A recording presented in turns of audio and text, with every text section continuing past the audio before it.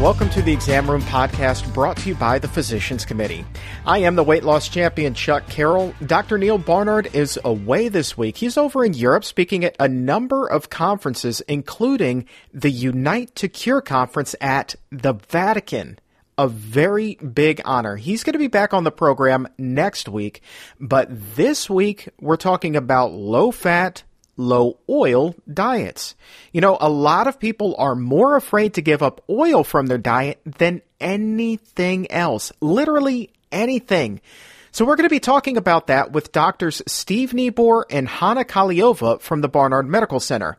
You know, it was a very interesting conversation that I had with Dr. Kaliova about what happens to your body on a cellular level and just how rapid those changes are after switching to a plant-based diet. She also explains the reversal of heart disease. The way that she breaks it down is incredible.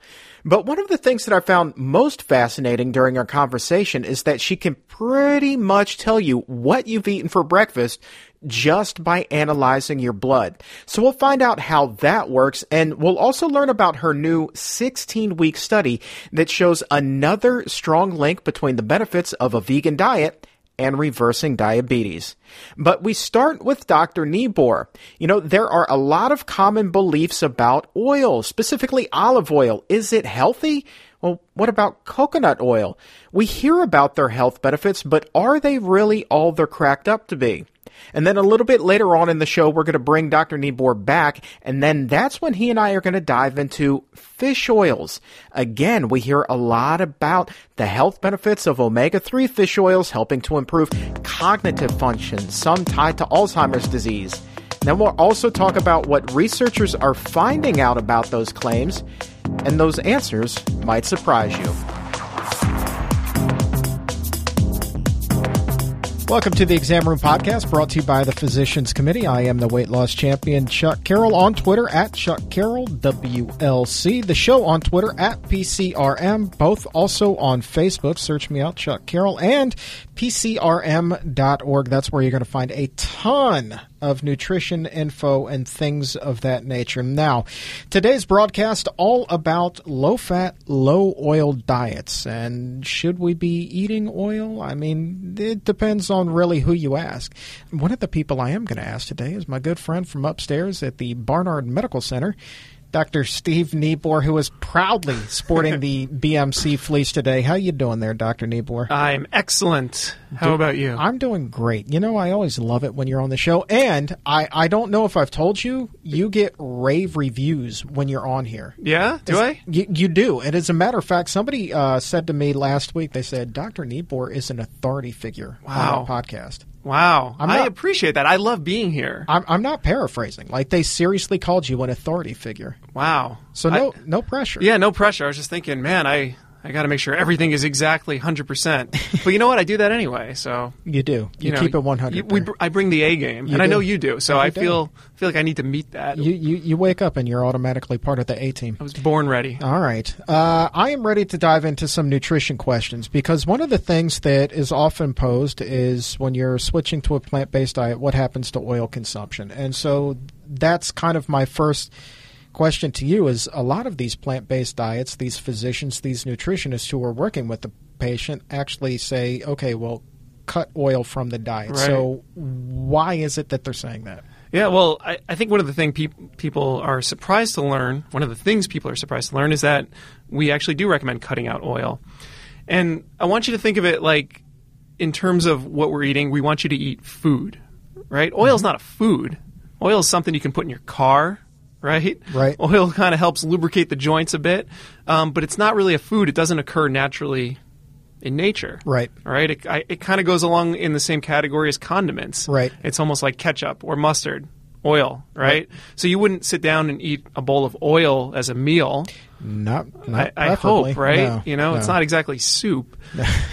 But you could sit down and eat a bowl of fruit as a meal. You could sit down and eat a bowl of vegetables as a meal, beans, lentils, all that kind of stuff. But you wouldn't make oil the meal, right? So when we're saying stick with food, we're going to avoid oil. That's not the reason that we don't put oil in the diet, but that's one way that I try to get people to think about it. Right. All right? We focus on a low-fat, plant-based diet. Sure. Oil is liquid fat. You don't say. It literally is liquid fat. What's the caloric density when it comes to oil? Isn't it one of the most calorically dense foods that you can eat? Yeah, I mean, it's pure fat, right? I mean, you can't get any more calorie dense than that. Right. If you want to get the most bang for your buck as far as calories, if you're out to consume as many calories as possible, you're going to eat oil or you're going to eat butter. Butter is solid fat. Right. Oil is liquid fat. Right. So if you say, I don't care about my health, I just want as many calories as quick as possible, then go with oil, go with butter. Right. But for most of us, there's really no reason to ever do that. I think I was reading on Rip Esselstyn. You know him? Yeah. I don't think I've ever met him, but I know of him. Yeah, he puts out the Engine 2 line of products, man. Yeah. Pretty cool guy. I lifted a little piece off of his website that said that it is, in fact, oil is on average the most calorically dense food that you can eat. It's something like 4,000 calories per pound. Yeah, absolutely. Somewhere in that area. That's a lot of calories. Yeah, and it's interesting. A lot of times we go over calorie density with our patients up at Barnard Medical Center. And on one end of the spectrum is oil and butter, which has about 4,000 calories per pound. Right. If you go to the exact opposite end, you have your vegetables. Right. So your spinach and your lettuce and celery and stuff like that. And you can be down around 100 calories per pound with vegetables. Right. So I tell people, if you were going to eat a pound of oil, not that anybody's going to do that, but theoretically, if you were going to eat a pound of oil, you'd have to eat 40 pounds of vegetables to equal the same number of calories. Man. And which one's going to fill you up? Well, I would say the vegetables. Right. I mean, you and I together couldn't eat 40 pounds of vegetables maybe in a whole month. Not on my best day, my friend. I don't know. That's a lot of vegetables. Yeah. That's boxes and boxes. That's a commitment. I think we could fill up this room probably with 40 pounds of vegetables. You know what they ought to do? They ought to do like one of those competitive eating contests with carrots or something like that. You know, they have the hot dog eating contest every 4th of July. We should sponsor that. I think that we're onto $1 million idea there. And you know what? Maybe bring in some rabbits and see how they do, right? Rabbits love carrots. I'm not an authority on rabbits, but they do. That's what I learned growing up. Well, that's true. I think stereotypes exist for a reason. Exactly. The other thing about oils is, correct me if I'm wrong, they are derived from plants, but when you process it and you get that oil, you are literally stripping everything else out of that plant that is nutritionally beneficial. Right. So let's take olive oil. You know, everybody thinks olive oil is great for you. Olive oil is healthy. Olive oil improves whatever. And we'll touch on that in a minute, I'm sure. But in order to get the oil out of the olive, you need to really process it. You need to put it, modern day we put it in a factory and grind it up and squish it and I don't know, whatever they do in the factory. But they're removing all the fiber, a lot of the vitamins. There may still be a little bit trace vitamins in the olive oil, but for the most part, they're removing all the benefits of eating the actual olive, right? So olive is a non-processed food. You can go out into the world and pick an olive off of a tree, right, and just eat it. Right. Olive oil, you don't find it growing naturally in the world. You have to process the olive to get the olive oil. Right. So when you're really trying to stick with that plant-based, whole food, non-processed diet, there's not any place for the oil in there. Now, before we go any further down this road, and there is a long way to travel still, I do think that when you're talking to a patient considering going plant-based, I would think that elimination of oil can be as intimidating as eliminating both meat and dairy. Yeah, I would say that's probably right. I think it is a little bit intimidating because so many people are used to cooking with oil. Right. You think of, hey, I'm going to fry something in a pan. Let me throw in some olive oil or some whatever other type of oil. Or just coating foods for possibly more flavor or different texture. Yeah.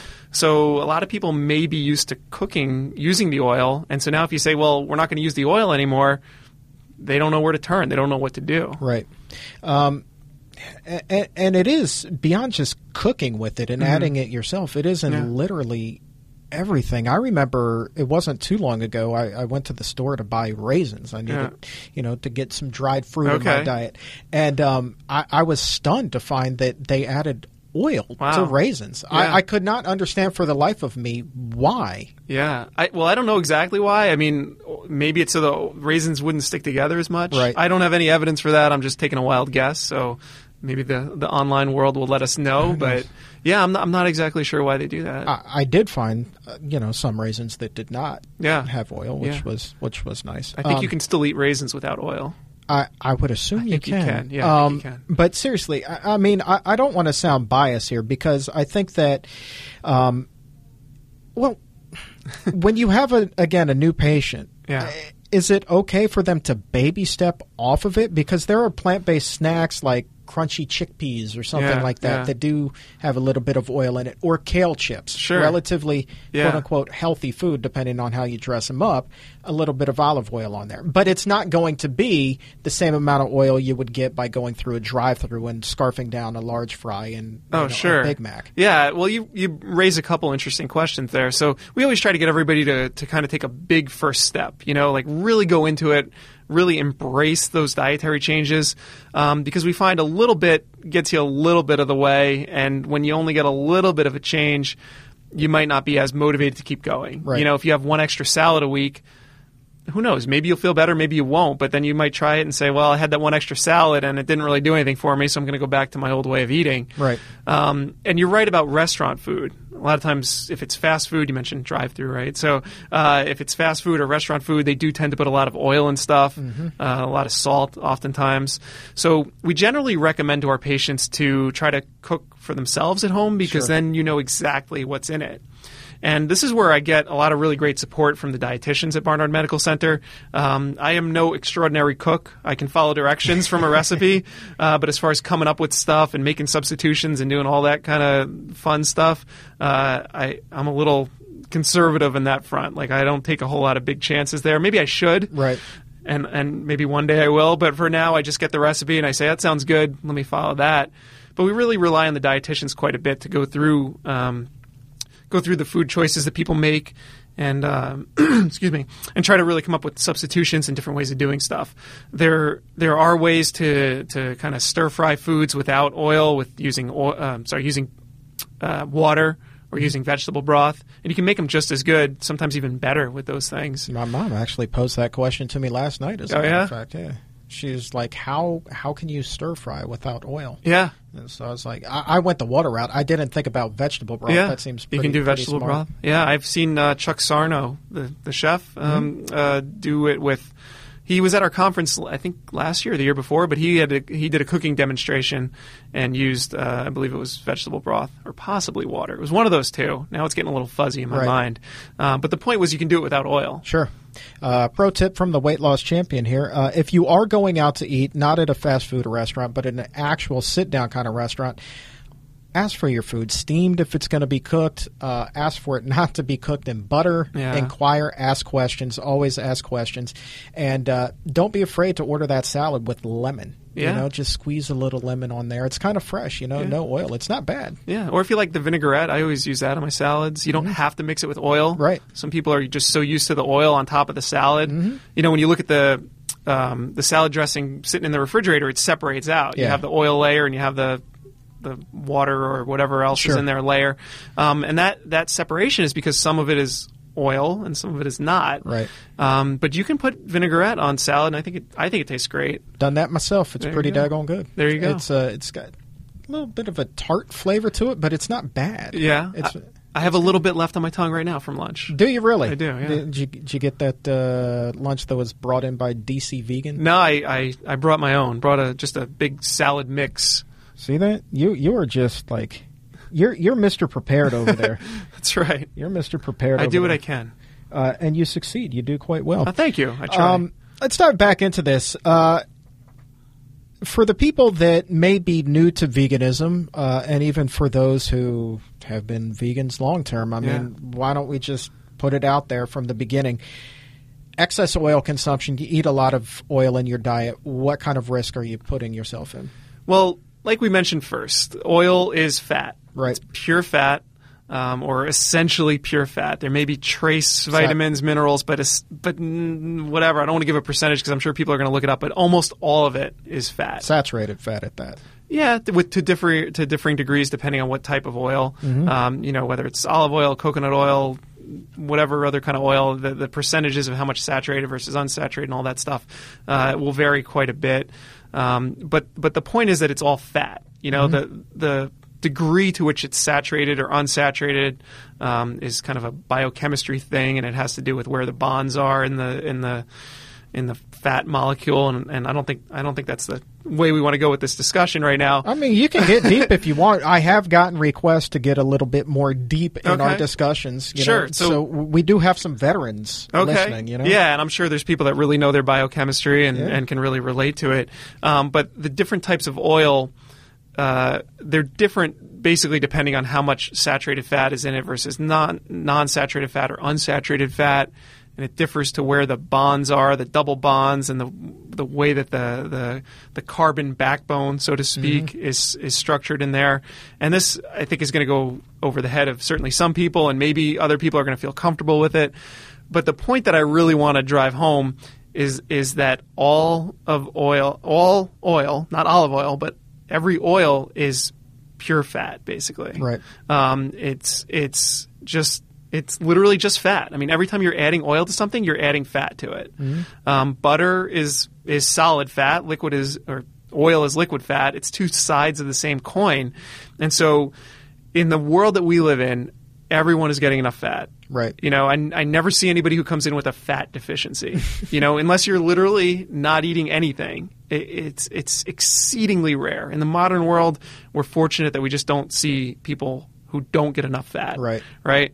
Our need for fat, the essential fats, is exceedingly low. I mean, in my career, I've never seen anybody who didn't get enough. Right. There's ways that can happen, but they are so rare that for the general population, it's not even worth worrying about. Right. I'd be more worried about an asteroid crashing into the Earth. Right. So, again, coming back to what I was saying before, you're adding fat to things.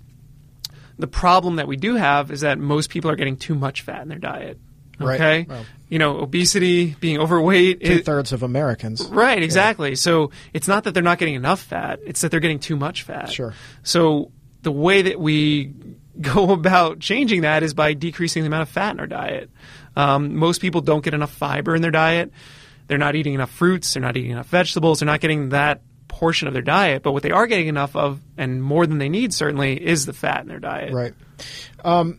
And of course then that goes right to clogging arteries and arterial sclerosis and all sorts of adverse effects that you don't want, including diabetes. I mean, a lot of people think that diabetes is directly related to sugar, but kind of what we're learning now is that's not necessarily the case. Yeah. Actually, with type 2 diabetes, we get a buildup of fat inside the cells. So, any muscle cell, your arm or your leg, in cases of type 2 diabetes, they've done studies and they've shown that the amount of fat in the cell, or the intramyocellular lipid, is actually increased.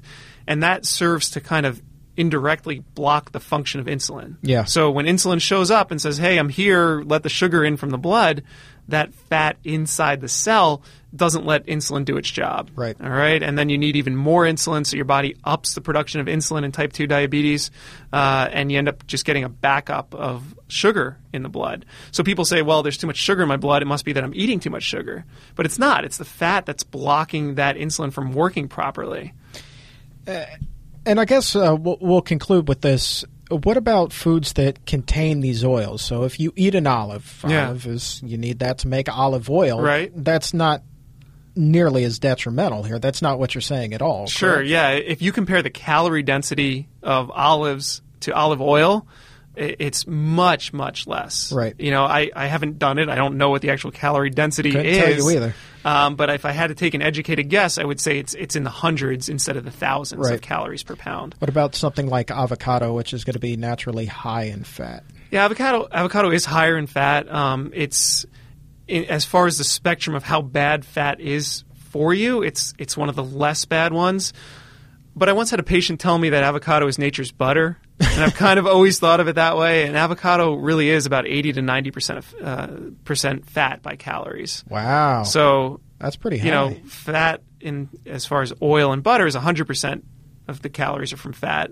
Avocado, we're talking about 80 to 90%. So, but you're still getting some fiber and other nutrients in there that you otherwise wouldn't. You are, yeah. And I tell my patients too, if avocado's the worst thing in your diet, you're doing okay. Right. If you're trying to work on losing weight, that would be something where you'd want to certainly cut back on it, because there are certainly foods that would be a better alternative than avocado. Right. So with Cinco de Mayo coming right up. Yeah, lots of guac. Easy on the guac there, boys and girls. Yeah. Easy on the guac. Okay.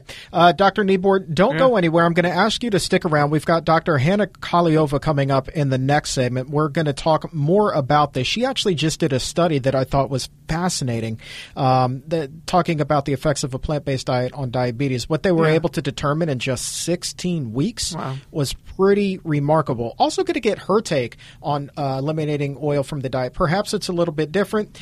Everybody's got kind of a different opinion on this. That's kind of why I like talking about it. So you never know what you're going to get. This show is like a box of chocolates. Oh, it's always fun. Yeah. Stick around. This is The Exam Room, brought to you by the Physicians Committee. You're listening to the Exam Room Podcast, brought to you by the Physicians Committee. I am the weight loss champion, Chuck Carroll. Thank you once again for giving the show a listen. And while you're listening, be sure to also subscribe on iTunes if you have not already. You can also always find us online, pcrm.org/podcast. On today's show, we are talking about low-fat, low-oil diets. A lot of people who go vegan think that well, there's kind of a debate. Do you actually need to remove oil completely from your diet? And as I'm doing research, some people say yes, some people say no. There are people in the middle. So a woman who would know kind of all about this is Dr. Hanna Kaliova from upstairs at the Barnard Medical Center, and she is just a whiz at all of this. Matter of fact, just put out a study on I will read this. A plant-based dietary intervention improves beta cell function and insulin resistance. Basically what it's saying is it helps with diabetes. So with that, Dr. Kaliova, welcome to the show. Thanks so much. I want to start with just kind of the lay things. So when people switch to a plant-based diet, talk about kind of the health benefits that they start to see. Yeah, first of all, people who consume plant-based diets live longer compared to general population. The life expectancy difference might be up to 10 years. Mm-hmm. So if you switch to a plant-based diet, you prolong your life, and you also reduce the risk of all the chronic disease that are common in the Western world. So plant-based diets reduce your risk of getting diabetes, getting coronary heart disease, reduce your risk of cancer, and reduce all your risk factors, like they reduce your blood pressure and blood lipids. So there's plenty of benefits and plenty of reasons why to go vegan.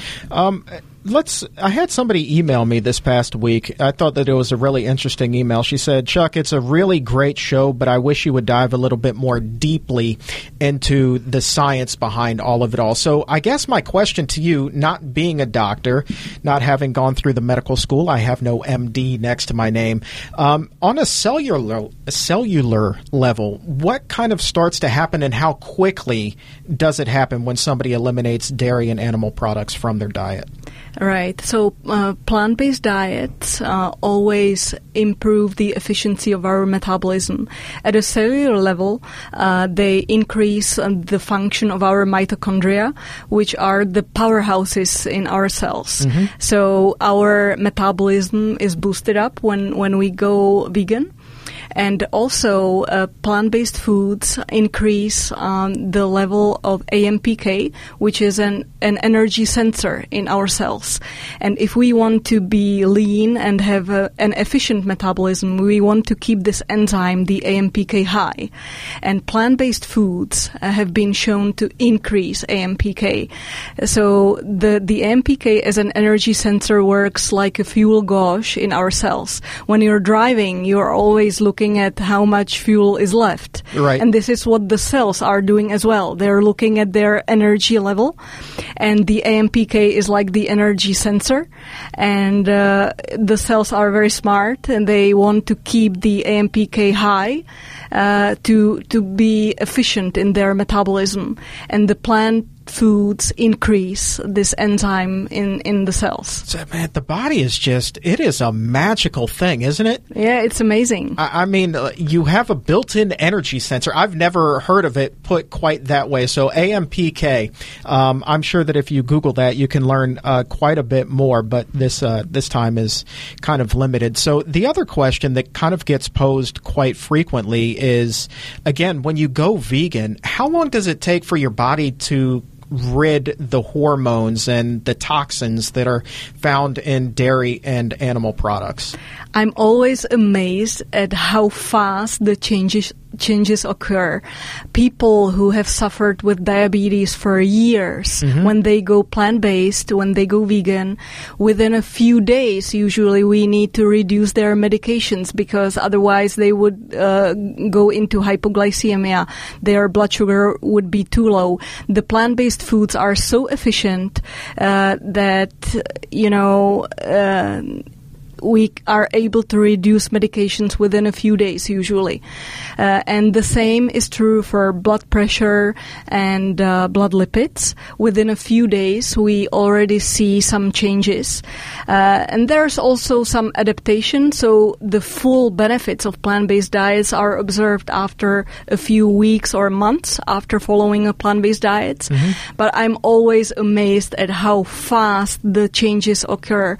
The first positive results can be seen within a few days. That's unbelievable to me. What about like a chronic disease like heart disease? A lot of people that get diagnosed with that or even switch to the plant-based diet after they have a heart attack. I think that you just mentioned kind of diabetes and how that measures out. But as far as, cleaning out the arteries and getting all of that nonsense out of there, how quickly do people start to see the benefits in that area? Cleaning up the arteries takes longer. It's recommended at least, to be plant-based for 1 year or so to see significant changes. However, again, it's quite amazing that people will experience benefits of plant-based diets within days. Even if they have a serious heart disease, their arteries, it will take time for them to clean up for the arteries. However, the arginine content of the diet, arginine is an amino acid contained especially in plant foods more than in... Is that one of the 9 essential aminos?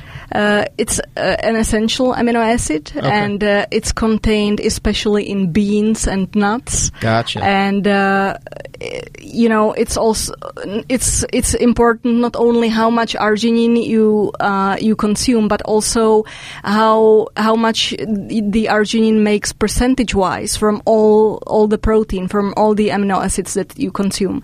And plant-based foods have a higher percentage of arginine compared with other amino acids and compared to animal foods.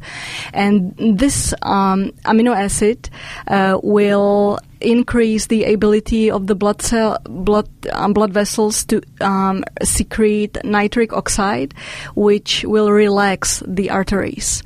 So the benefits of a plant-based diet will be experienced within a few days by patients with heart disease. Within a few days, they will experience their chest pain less frequently, and they will be experiencing the benefits of relaxing their blood vessels. I mean, again, such a quick turnaround, at least when you start to see those benefits kick in. And I think that it's really important that we live in a society where I want it now. And that's the great thing about switching to this diet is you really don't have to wait that long. You see those results right away. Even if you don't see them on the scale right away, which weight loss, rapid weight loss is very common, but you feel it right away. More so, in my experience, with any other quote-unquote diet that I had ever been on. Yeah, it's very motivating. It keeps you going, and after a few weeks, you realize you never want to go back. Yeah. That's how amazing it feels. It didn't even take me a few weeks. I mean, it was just like a few days, like you said. Here's the big thing about this podcast, low fat and low oil. And as I said at the top of our segment, there's a debate should you eliminate all oils? Should you eat it in moderation? Right. Where do you stand with that? And what are the benefits of replacing animal fats with plant-based oils? Right. So first of all, replacing all the animal fats with oils brings you some benefits in terms of insulin sensitivity and in terms of your blood lipids. However, people tend to use oils as healthy foods. For example, if you say extra virgin olive oil, that sounds really healthy. So people tend to just dump a ton of olive oil into their salad. And too much of the oil may slow down your weight loss, may also slow down the improvement of your blood lipids eventually. So although replacing all the animal fats with oils is beneficial, you might want to use the oils with moderation. We recommend to people in our research studies to consume only about 20 to 30 grams per day of all the fats from plant sources in order to get the maximum benefits. Right. Low-fat diets have superior benefits compared with higher fat diets. In terms of insulin sensitivity, if you struggle, 2 out of 3 Americans are overweight or obese. Yes, that is and it's not only about the excess body weight, but it's also about distribution of body fat. So the fat is not only in the adipose tissue. We only have a certain capacity to take in fat in our adipose tissue. Once we exceed this capacity, the fat starts overflowing to our inner organs, like the liver and the muscle. And the fat is stored inside the muscle and liver cells. Right. And it interferes with the insulin action. After the meal, insulin is secreted from the pancreas, from our beta cells in the pancreas to push glucose inside the cells. If we have too much fat inside our muscle and liver cells, the insulin is not able to open up the cells and push glucose in, and that's how prediabetes and diabetes occur, because all the glucose that's supposed to go inside the cells as a source of energy for our cells is building up in our bloodstream where it doesn't belong to. And it's due to the fat stored inside our cells that interferes with the insulin action. And yes or no, I mean, that's kind of a blanket statement for all oils, whether, olive oil, coconut oil, whatever the case may be.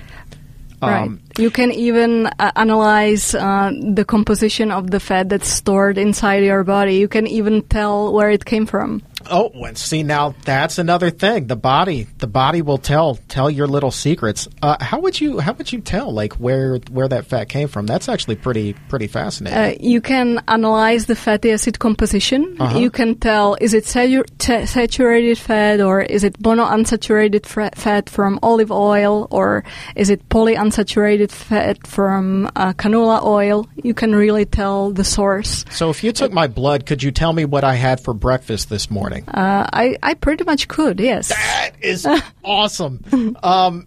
A lot of what you were just talking about, was that from your study that was published in February, or are these facts that you kind of knew going into it? I've been doing research in plant-based diets for 10 years now, so I'm telling you data from several of my studies from the past. And in the past, we also analyzed fatty acid composition in serum phospholipids. So we just took blood from our study participants, and we analyzed the fatty acid composition in their cells.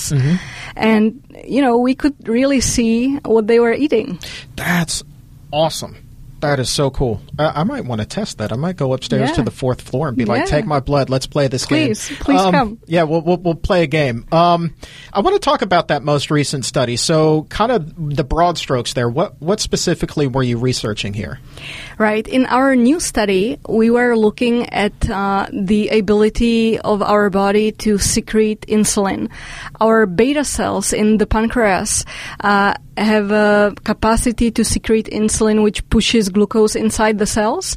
And when we are getting overweight and obese and are heading towards getting diabetes, we're pushing the beta cells to secrete more and more insulin. It's a higher demand for the insulin secreting beta cells. And this is not a long-term sustainable situation. So eventually, our capacity to secrete insulin diminishes, and at the time when people are diagnosed with type 2 diabetes, about 50% of their beta cells are gone. They're dead. And by that time, we're just trying to save what is left. Right. And this process has been thought to be irreversible. However, we have shown in the recent study that it's completely reversible with a plant-based diet. We are able not only to slow down the impairing of the beta cell function, but we're actually able to reverse it. We're able to increase the capacity of beta cells to secrete insulin properly again. Now, when you were soliciting for study participants, what were the qualifications? I assume, were you looking for diabetics and pre-diabetics, or what were you looking for? Diabetes was an exclusion criteria. Oh, okay. We were looking only for people who are overweight, with body mass index between 28 and 40, so overweight or obese. Okay. And they had to be from the DC area in order to participate in our study classes. That makes sense. So, overweight, obese, but I mean, I hate to use the term otherwise healthy, but no other chronic ailments were displayed? Right, exactly. Pretty healthy people. Some of them already displayed some signs of pre-diabetes. Okay. But most of them were metabolically healthy. Now, let's talk about how this study was conducted. As I understand it, you had the control group, which is in many studies, and then you had the intervention group. So compare the diets. Let's start with the control group. Were there any restrictions at all placed on their diets? We didn't put any restrictions on their diet. We asked them to follow their usual diet. They were trying to lose weight, so they unintentionally reduce their energy intake about the same degree as in the vegan group. Right. So both groups consumed about the same amount of calories. The energy intake and the diet composition were assessed by 3-day diet records.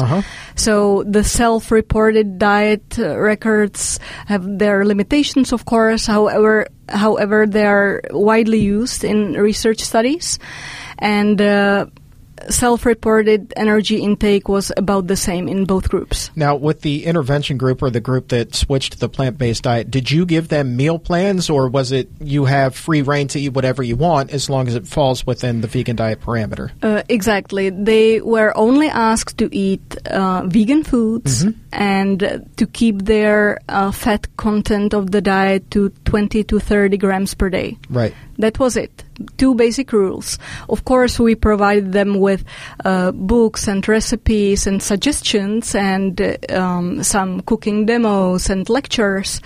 And we tried to inspire them to try new recipes. But we didn't give them a strict meal plan. We didn't tell them this is what you're eating for breakfast and this is what you're eating for lunch and dinner. Right. They could eat, they were able to eat whatever they wanted. So again, going back to oil, if there weren't really big restrictions and it was just about monitoring, fat intake, I guess then that would go not just for foods that are heavy in oils, but any high-fat food, correct? Right, that's correct, yes. So what were the results there? That's the big question. What were the results? Right.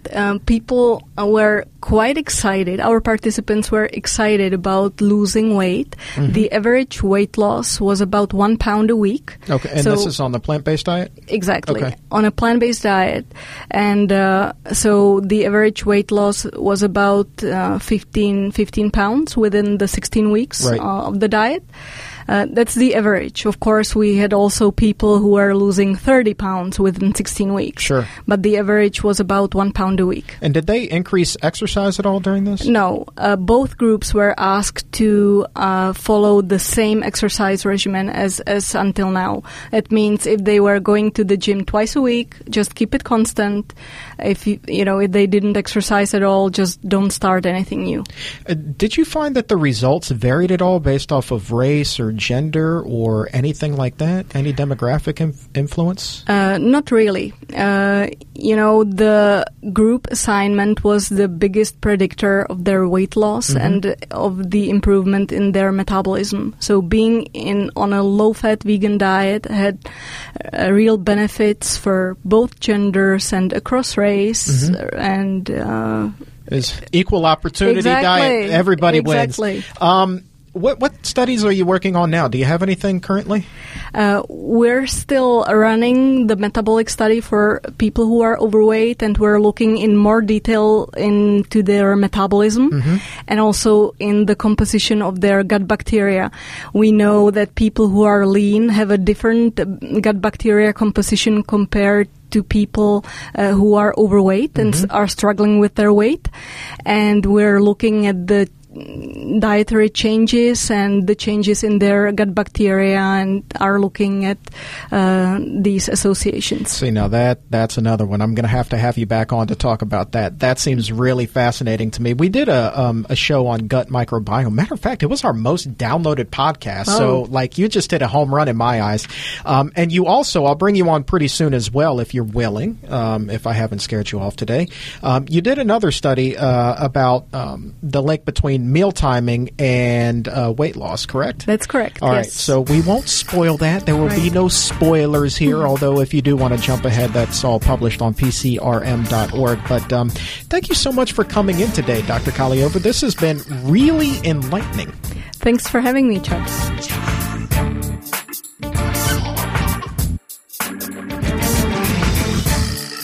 Dr. Hannah Kaliova there on the exam room, brought to you by the Physicians Committee. Very interesting study, and she did have a slightly different take about oil consumption than what Dr. Niebuhr and I were talking about in the first segment. All about moderation, and I guess that goes for all fats. I mean, that's kind of the important thing. We're talking about a low-fat, low-oil diet. So when you're switching to a plant-based diet, you want to get all of the health benefits that come with it.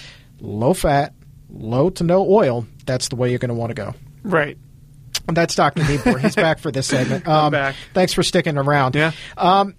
So there is a lot of misconceptions out there about the benefits of oil. We were talking about olive oil earlier on, but you hear also people like, man, I got to take that fish oil, that omega-6. That's what I got to get in me. And I call this segment Something's Fishy About Fish Oil. Matter of fact, I want to read this one sentence to you about fish oils that I found on our website. All right. And it says, quote, "A new study will make people think twice about taking fish oil capsules or eating fish for that matter."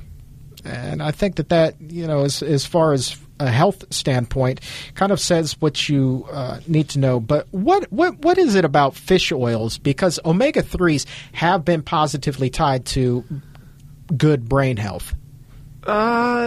Maybe. Am I falling for a myth here? Well, so there's been several studies over the years. Okay. Some of them have been well done. Some of them maybe not so well done. Okay.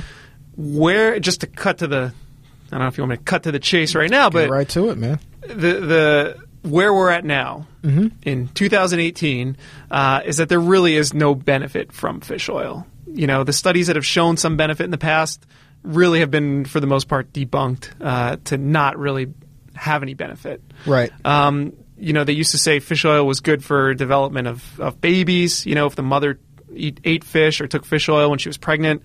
Now they show that's not really so much the case. Right.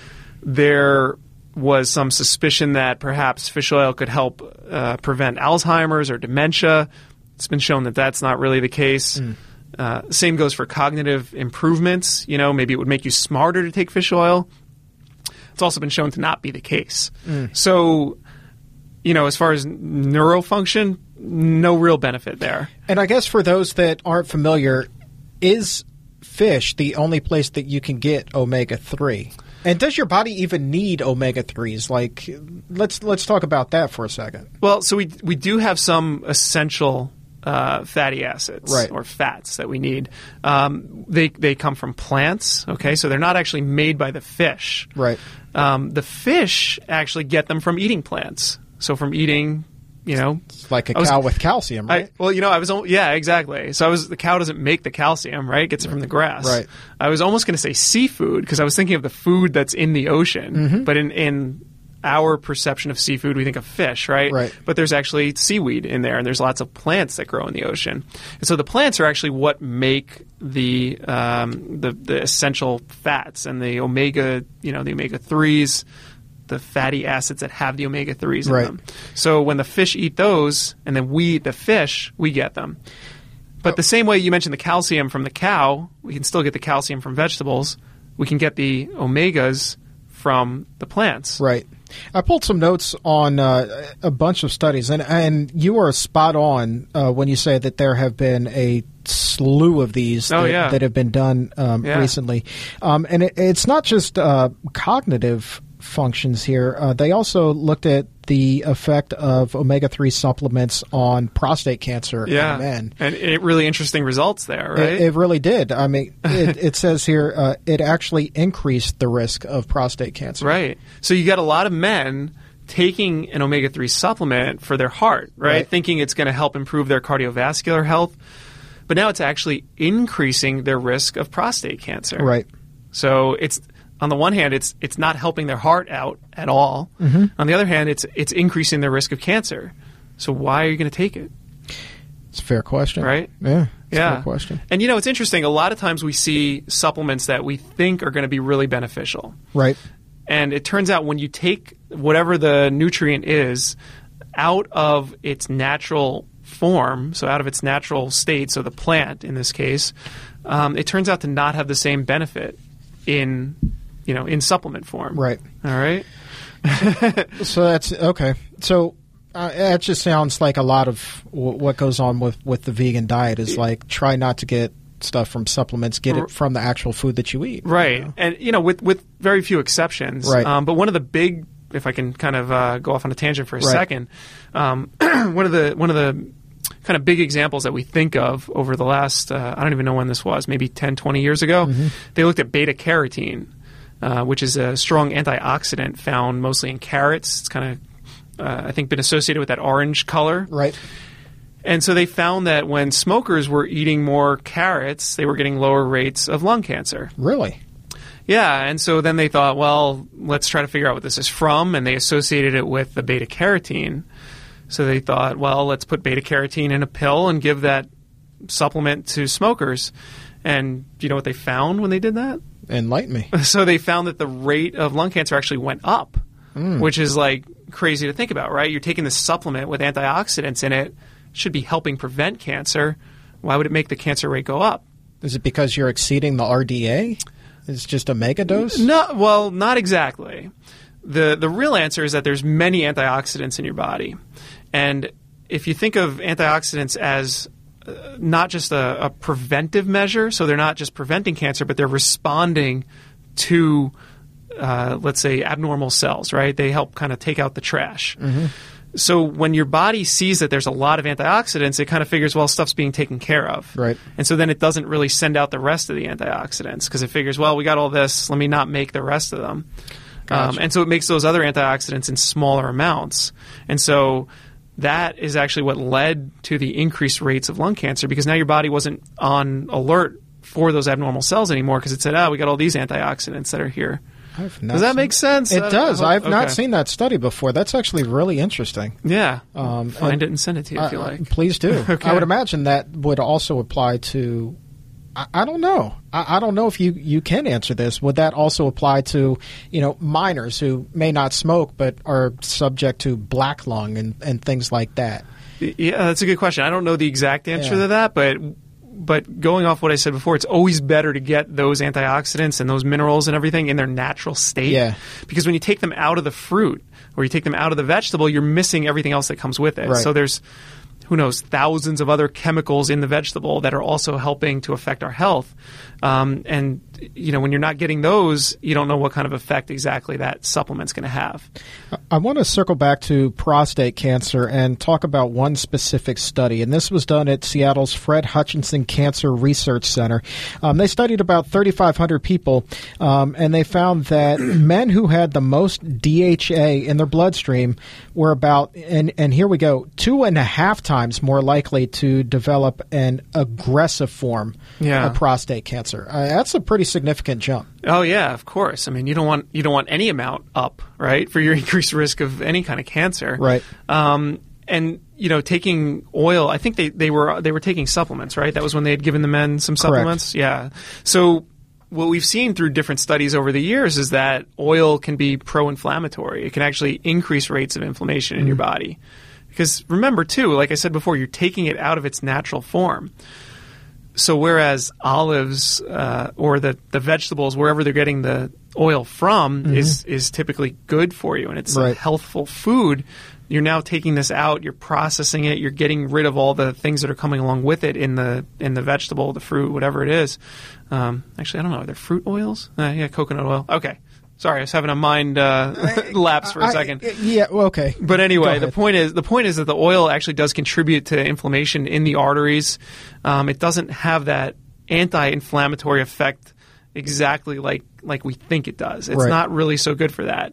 They found increased rates of heart disease, increased rates of cancer with excessive oil and excessive fat consumption. Right. And the results of that Seattle study also backed up by another study that was conducted in Europe found kind of the same thing. Higher levels of omega-3s increase the risk of prostate cancer. Yeah, exactly.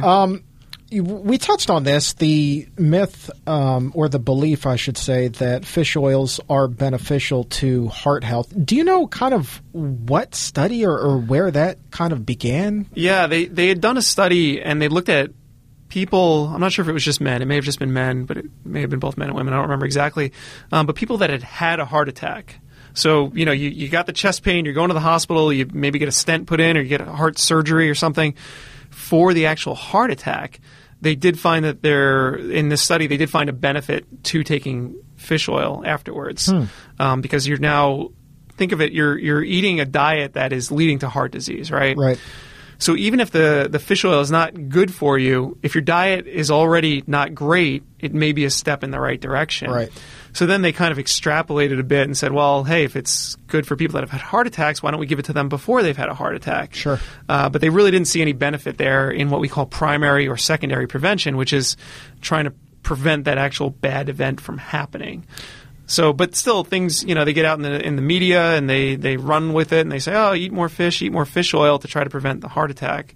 But it doesn't exactly work that way. Well, I can tell you that as a journalist, former journalist, I should say, when I was a reporter over at CBS and then at NBC, the reason why some of the headlines are kind of like askew is because these studies are being interpreted by people who aren't nutritionists, aren't doctors. Right. So they're going to look for the sexiest thing. And they're going to go with it. Right. So you're not. I mean, I don't mean to throw my media brethren under the bus, but you're not getting the truth, the whole truth, and nothing but the truth, Right. Yeah. I always say you want to go to an expert for any issue you have. I'm not a law expert. I'm not an auto expert. I'm not a media expert. Right. But I've studied medicine, and even some of these studies, I'll just say, are even tough to get through if you know what you're talking about. Right. There's sometimes you're reading it and you're like, wow, this is really dense stuff. And so for somebody without that kind of medical background or without a research background or a biochemistry background, it can be really tough to try to figure out what you're reading. Even earlier today, I had a patient say, I was trying to read a study and I had to Google every other word. Right. Because it's like, if you're not used to it and you don't know what those words mean, it's tough. So you've taught me a lot about nutrition and doctor things. Stuff. Let me hit you with some journalism and some media stuff. Right. So when you're doing a story, really any story, but we'll keep it to a medical study here. It's best you'll get these press releases and they'll suggest a medical expert to talk about this study. Sure. 9 times out of 10, it's going to be somebody that wants to put their own spin on it. Sure. It may have actually even been a participant in that study. What you're supposed to do, though, whether it's this or anything else, you go and you find another source to talk about it, because there are always going to be two sides to this. Absolutely. And a study can be interpreted two ways.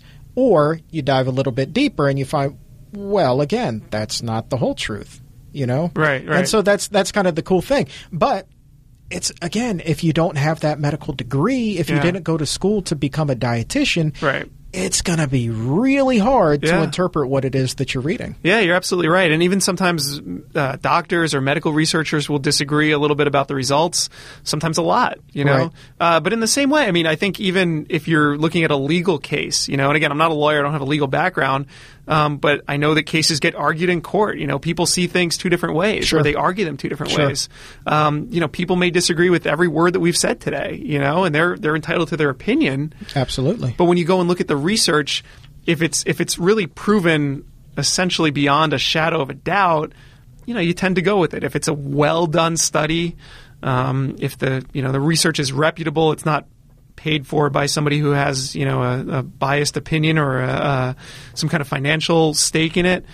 You know, you have to look at the quality of the study to make sure that it's really worthwhile. Right. And so that's really what we try to do here. And all the studies that we're talking about today, we'll link off to on pcrm.org/podcast. If you're listening to this, head over there. I know that Dr. Barnard has blogged extensively about all of this, I want to circle back to fish oils and heart health, and kind of what you were saying. You were talking about using fish oils as a preventative medicine for heart attacks. There was a study of about 4,000 people who had heart attacks already, and they did this. They did a study where they examined. Well, we're going to give half of them fish oils. We're going to give half of them a placebo. No difference. Like literally, there was no benefit to taking these. Yet you still see a lot of people taking them, right? Or certainly I do. And that was in the British Medical Journal. Something similar also reported in JAMA, Journal of American Medical Association. And then another one in the New England Journal of Medicine. All of these are peer-reviewed. I mean, that's the thing. Right. When I was looking at doing this podcast, that was important to me. Oh, absolutely. Because, you know, I know that this is very much a pro-plant-based diet organization. Yeah. I'm a big believer in that. I make no bones about it. However, the research that is done and the studies that are conducted are very thorough. They are not biased, and that's something that's kind of difficult to do. These are not big industry-funded studies whatsoever. Right, exactly. Yeah, and you know, you mentioned the peer-reviewed aspect. Right. And for people who may not know what that means, it means before the study is published, it's sent into a journal, say like the New England Journal of Medicine or the Journal of the American Medical Association or some journal like that. And it's actually sent to other doctors who are well-known in the field typically, and they get them to read it. And if it's like, you know, they're reading it and they're like, this doesn't sound right. I don't know what you guys are doing here. I can't follow along. Then it's not going to get published. Right. They need to be able to read through there and say, okay, this sounds like a good study. Your methods are sound. The data, you know, is where it looks like what it needs to be, and basically go through kind of with a fine-tooth comb and determine whether or not it merits being published. Because those big-name journals, they don't want to publish studies that are garbage. You know, it's going to bring down their reputation. And so, have we touched on diabetes with I think omega-3s? we briefly mentioned it at some point today. I want to introduce another study conducted by researchers at Harvard. They studied the link between omega-3s and type 2 diabetes. Now, get this. Yeah. They followed 195,000 adults for 14 to 18 years. Yeah. And they found that the higher the amount of omega-3 fatty acid in the diet, supplement or otherwise, I do believe, the higher the risk of diabetes. Yeah. I mean, that's incredible, right? That many people? That's almost 200,000 people. Yeah, and for that many years? That's a long time. What do they call that study? Is that a meta-analysis? If they just combine a bunch of other studies, I would think that it would be really hard to study 200,000 people. Yeah, I mean, usually they call it like a cohort study, where they get a bunch of people together and follow them over time. I believe that's what they did. I would think so. I don't think even at Harvard there's enough manpower to do 200,000 people. Who knows? Those guys are good. But, it wasn't a placebo-controlled study. It wasn't like, they weren't studying the effect that it had versus placebo. Right. They were just looking at the population, right?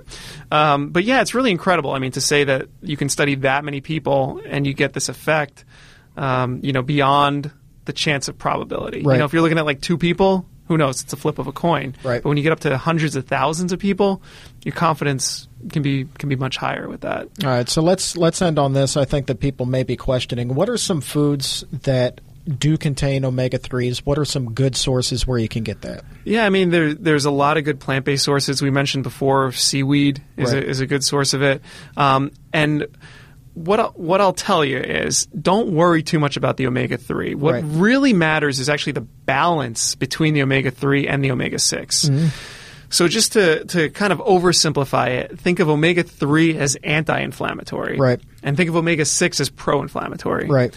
You need a little bit of both. You don't want to have everything anti-inflammatory, because then if somebody coughs on you, you're going to get sick instantly. That inflammation, right? You don't want it. The inflammation can help fight off infection and fight, take out the garbage, really. Well, how does that work? All right, explain that one to me, Doc. Well, all right, now we're going down another tangent here, but basically... I'm telling you, man. I'm telling you. Just like I told Dr. Kaliovas, I got an email this past week, and they were like, love the show, dive deeper. Yeah. So inflammation, we measure certain markers in the blood.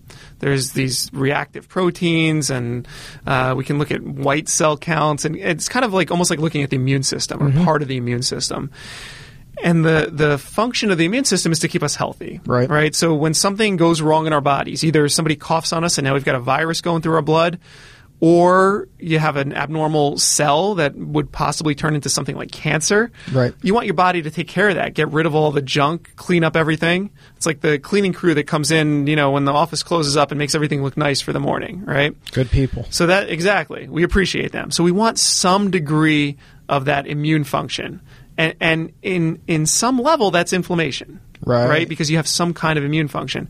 But so you don't want too little, all right? If you put somebody on steroids and a high dose of it for a long time, sometimes you have to put them on antibiotics just so they don't get sick. So you need to have some degree of inflammation, right? Because steroids lower your degree of inflammation. Right.